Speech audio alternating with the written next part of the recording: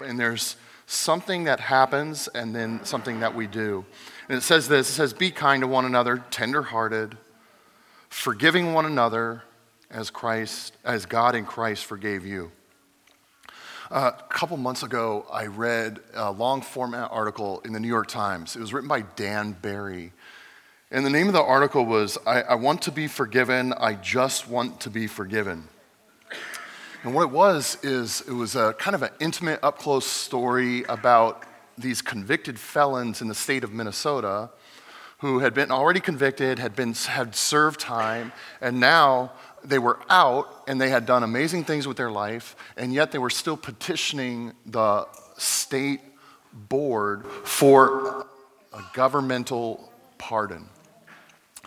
And so in this article, it was highlighting something. It was highlighting that the practice of pardoning has come from this Judeo-Christian ethic. And they were saying that Dan Barry was describing it, and he said, we know that a leader, or in Judeo-Christian ethic, a leader gets his power from God, and so we think that there is a similar power in the authorities of earth in pardoning. So we're mimicking what God does in this act of pardoning. So it went on to tell them is that all of these candidates go before this board, this pardon board, and then they have 10 minutes to convince the board that they're worthy of a pardon. And then I read this sentence. It was written by Dan Barry in the middle of this article, and he recognized something. And it was amazing. It was amazing that it was in the Times. It just said this. It says, no, and he's the one writing this. He says, no one can expect mercy. No one has the right to be forgiven. Pardons live beyond the parameters of the criminal code's black and white text. They are, by nature, extraordinary. So we're going to pray in a second, and we have much less than 10 minutes as we pray to God. But are we trying to convince him of how much we've changed and how much we've done and how much we deserve his mercy or forgiveness? No. I'll answer that really quickly. No. We know we're convicted against his statutes, his holiness, or perfection.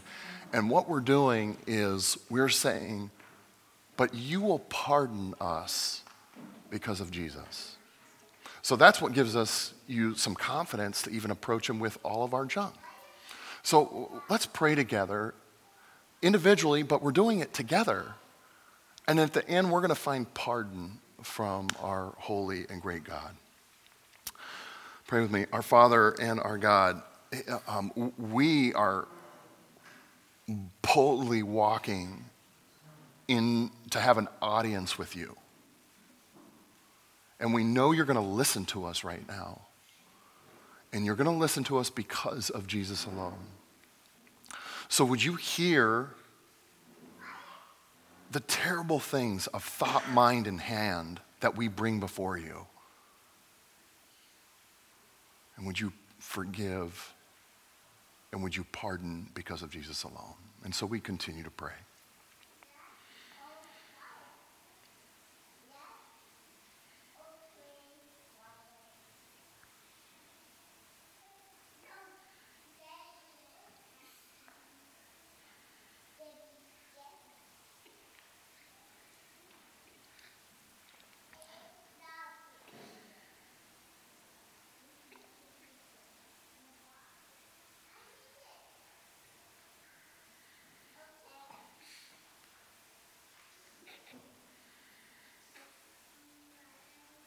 Father, we need more than this time. We need more than 10 minutes. But our confidence is not what we unearth and bring to you. That's not even our confidence of how we repent or confess. Or our confidence this afternoon is Christ alone. That is all we have. So would you give us your forgiveness and assure our hearts of your forgiveness by your Spirit, we pray. Amen. All right.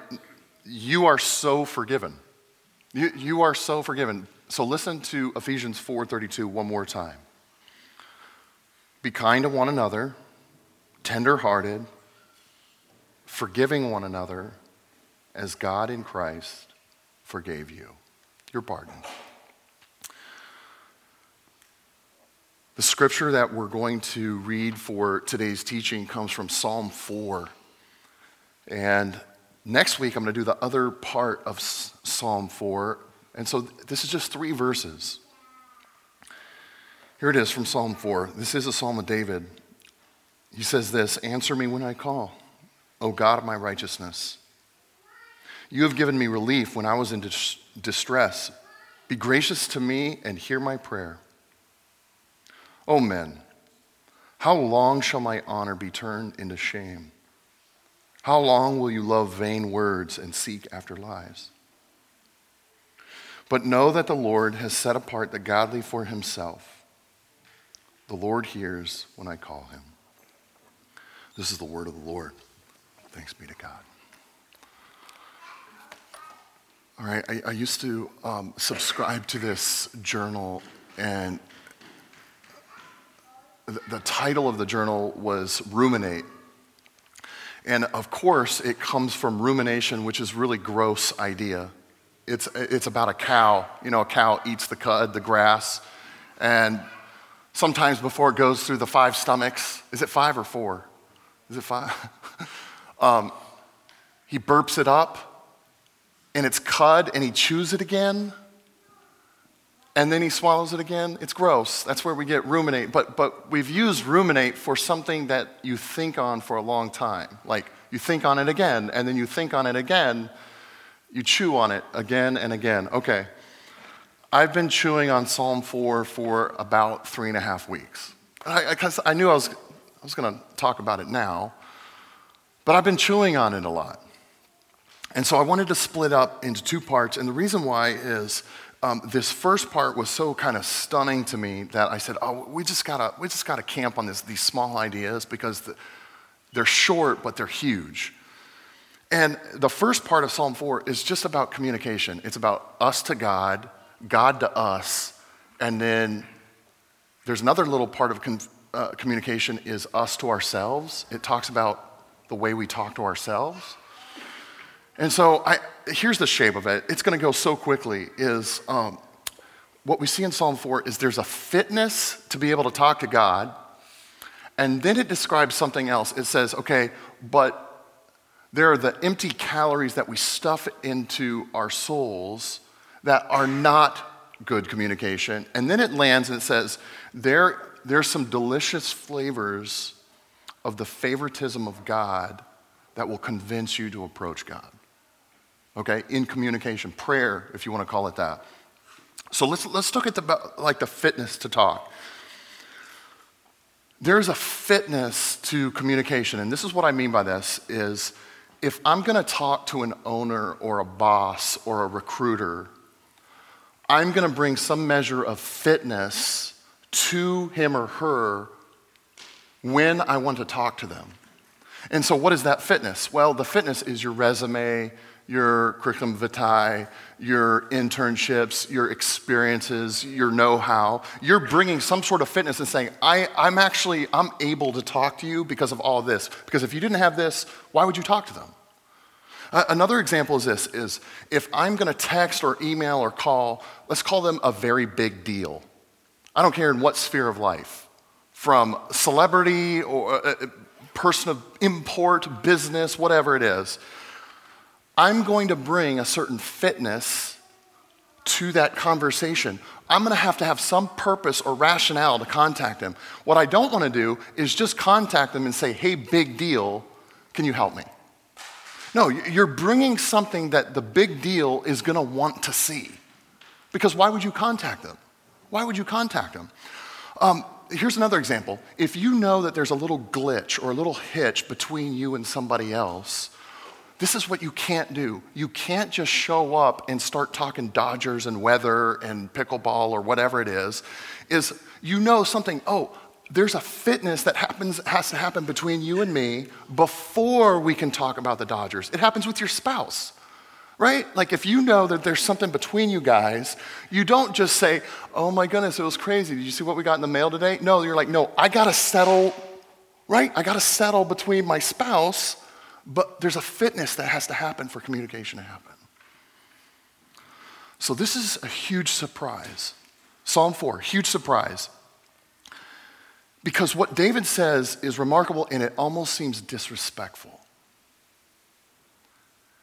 This is to the biggest deal in the universe, and he says, answer me when I call. What? It sounds pick up. Pick up when I call. Pick up. Don't let it go to voice. Pick up. What? He's the biggest deal. And then he says this, what's my fitness in coming to you to communicate? You're my fitness. You're the God that's my fitness. God of my righteousness. That's what he uses in verse 1. And check this out. Every other God is going to demand something of you except our God. Every other God is going to demand that you dance for them. You perform, you muscle up for them. You must be fit for other gods. But David is saying this is no, God, the one I'm talking to, he's my fitness. He's my righteousness. I read an article in the National Geographic, and it had, because great photos too in the NG there. And it had this photo of where a Buddhist monk had been praying for years. And the grooves in the hardwood floor were of his knees and of his legs, his shin bone, and of the you call knuckles of your toes. Do your toes have knuckles? You know what I mean. But there were indentations. And this article, and National Geographic is pretty anti-religious, but they were just exclamatory over, wow, look at that. That's incredible. Look at the devotion. And everybody around is amazed. They'd come for miles to look at the indentations in the board and say, wow, look at that fitness. Look at that fitness. But David throws that out. I don't care about the indentations in hardwood. God is my fitness. And then he says this, I've tasted this before. When God had no discernible reason to listen to me, David, he listened to me because of himself. And then David classifies this appropriately, because this is only the first verse. He classifies it. How does he classify it? He goes, oh yeah, that's what we call grace. See, he says, be gracious to me and hear my prayer. It's not because I'm showing up fit. There's a great old hymn, Come Ye Sinners, and it captures this fitness. And it says this, let not conscience make you linger, right? To go to him, don't let your conscience make you linger, nor of fitness fondly dream. All the fitness he requires is to feel your need of him. That's it. That's it. I need you. Answer me. It's grace because you make me fit.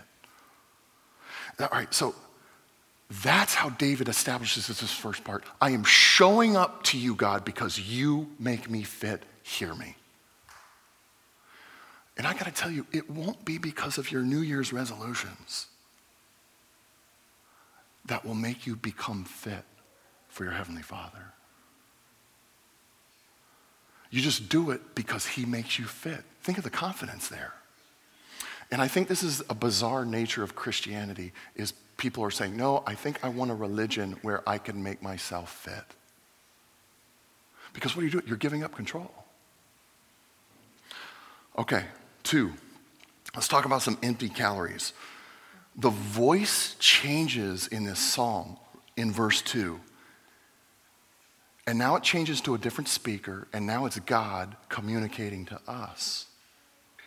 So he agrees with the truth that David said in verse 1. Okay, this God makes me fit. And now it's God's turn to us. He says this, O men, how long shall my honor be turned into shame? How long will you love vain words and seek after lies? So David just told us the reality. God makes us fit to talk to him. But this is the highlight that God wants to mark out.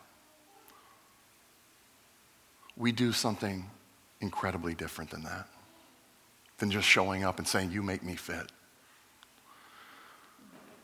We talk to ourselves more than we listen to God, and this is what we do. We accept our self-pumping up and our self-fitness. We accept our self-fitness as acceptability. We nope, I'm gonna try a little harder. I'm gonna work a little more. We cannot stop trying to make ourselves fit. All right, been a pastor in ministry 20 plus years, you've heard that. Okay. I mean this kindly. It's not just this community. It's every community I've been a part of. People cannot wait to tell me what they've quit or what they've started. If it's smoking, drinking, if it's playing whatever their thing is, they're like, I can't wait to tell you that I've stopped it or I've started doing a new thing. Like one guy said, I've started to read Calvin's commentaries, but he couldn't wait to tell me about it. I waited like a month. I was like, hey, where are you in Calvin's commentaries? He's like, oh yeah, I got sidetracked. The point is not for you to read Calvin's commentaries. I just don't care.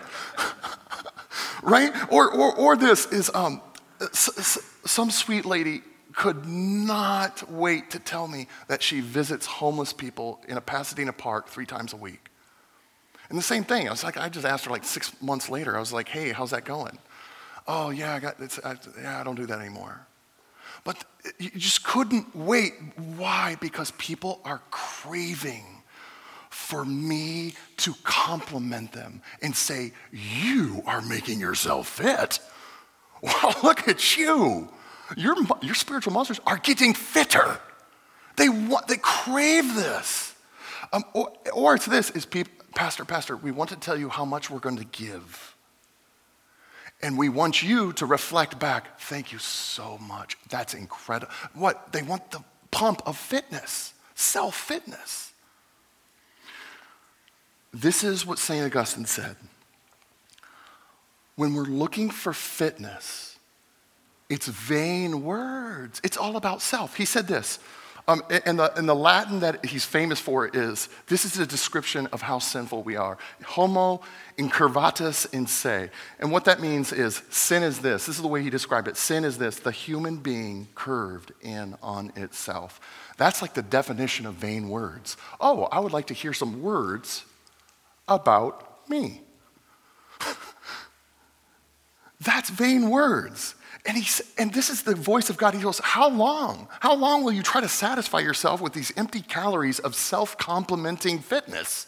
How long? How long are you going to do that? Are you going to just keep on doing that, thinking that you're going to advance spiritually by getting self-complimenting fitness? Or getting it for others, right? Okay. Now, part seems like a little bit of a downer, because you're like, oh, great. I can't get compliments from people. Oh, great. I guess I'm just some lowly worm, and I can't get pep talks or boost my self-esteem or get it from others. No, this is the exquisite part. Listen to this part, and it's the third thing. We need to taste something that tastes better than our complimenting self-talk. Right? We have tried to extract all of these flavors from our opinions of ourselves or others' opinions of ourselves. And David lays it on us. He goes, but know something. Now David's talking again. Know that the Lord has set apart the godly for himself. The Lord hears when I call him. There's this idea of holiness in the Old Testament. And I've got to tell you this. This is it's like it just keeps on popping up all the time. People think holiness is this. They think it's pious, flawless behavior and conscientious rule following equals a holy person. And I'm just telling you, that is our baggage. It's our assumptions of what holiness is, but it's not a biblical understanding of holiness. Holiness has always been this: a special, favorite, set apartness for a very special, wonderful use. Okay. Most of the time, I'm the only one that goes to Costco in my family. I will admit this publicly. I love Costco. I love how crazy busy the Alhambra Costco is. Yeah, I'm crazy, right? I love the cool things I can get at Costco. I love that treats aisle, by the mixed nuts and I love that treats aisle. And I make sure to get the treats because I make the lunches, right? But do you know what I do with my Costco haul when I come home? I take those treats and I put them in another bin and I put them up high in the pantry. Why? Because they are special. And only I have access to them. Or the lunches. They are set aside for a very special use. And most of the use is for me. Those are holy snacks. They're holy snacks. They're set apart specially they're pulled away from the common Costco haul. Let me give you another one. I like T-bone steak. I don't eat it very often, but I like it. Look, there's a holy part to T-bone steak. It's that part. I eat that part last. And it is a holy part of the T-bone steak. If you want to know what T-bone steak holiness is, you're looking at it in that part. It is holy. It is set apart specially for what use? To go into my belly. But last, it's special. That's holiness. That's holiness. Here's holiness. We can't keep strawberries or blueberries in my house because we just have a lot of people. And if they see we have strawberries or blueberries, they're going to get the blueberries. Now, and the strawberries. Now, we know this is like when you pick out your strawberries, wherever you go, you look at the thing, because they always sneak in the rotten ones at the bottom. It's just unethical groceryism. Okay, and so, but what you do is you find good thing of strawberries, but when you get home and you pop open the blueberries or the strawberries, what are you doing if you're the first person to the carton? Especially with blueberries, what are you doing? You're like, nope, that's a big one, that's a big one, that's a big one. They are holy. They're special and they're set apart. What have I described? Pleasurable, wonderful things, favorited things. If you want to know what holiness is in the scriptures, please, please, please do not think it's behaviorism. Think flavors that are awesome and special and treasure. You're like, that's mine. And you know what? That's us. That's us. That's what God says. When I look at you, you are my special flavors, my T-bone sections, my best blueberries. I'm setting you apart, and you're going to be holy. You know what I love about, well, I probably shouldn't go into this, but you know what I love about the Lord of the Rings, especially when you read through, is that every single character, no matter how bad, has a purpose. Like in Tolkien's universe, every character is holy. Because even people who hate on Gollum, you're like, you little rat, I hope you get it in the end. And Gandalf's like, what? There may be a special purpose for that young hobbit. You're like, really? Even he is holy? He's holy. He's set apart for some purpose that we don't know about. And you can only be holy if he says, I treasure you, and I know what the you is going to do. That's holiness. And so listen to what David says. But know that the Lord has set apart, that's holiness, the godly for himself. Whoa. We have the special favoritism of God. And you're like, well, you don't know what I did last night, or you don't know what I've been doing, what? That's why David says, yeah, he's the one that makes me fit. He's the one that makes me fit, and I'm a favorite. So what is David's application from those implications? It's really simple. He hears me. I talk to him all the time. Let me take a tiny stab at something.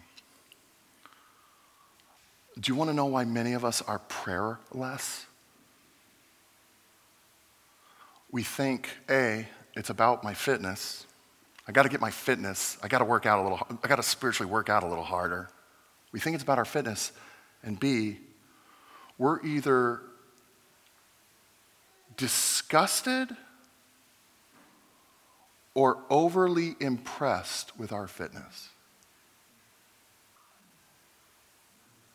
And if you're overly disgusted or you're overly impressed with your fitness, you will not go to him. But if you say, you're my fitness, and I am favored, I'll talk to you all the time. Let's pray.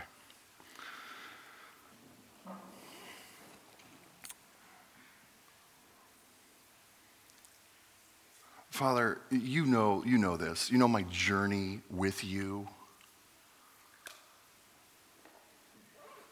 You know that I've always been suspicious. You can't be that good. And yet, every time I go to your truth, I poke around and you're that good. You're better than what I thought. You think of me better than I think of myself. You think of my brothers and sisters better than I thought of them. Father, thank you for that goodness. Have that goodness be absorbed in my own heart, absorbed in the hearts of my friends. And maybe we just go to you. In Jesus' name, amen.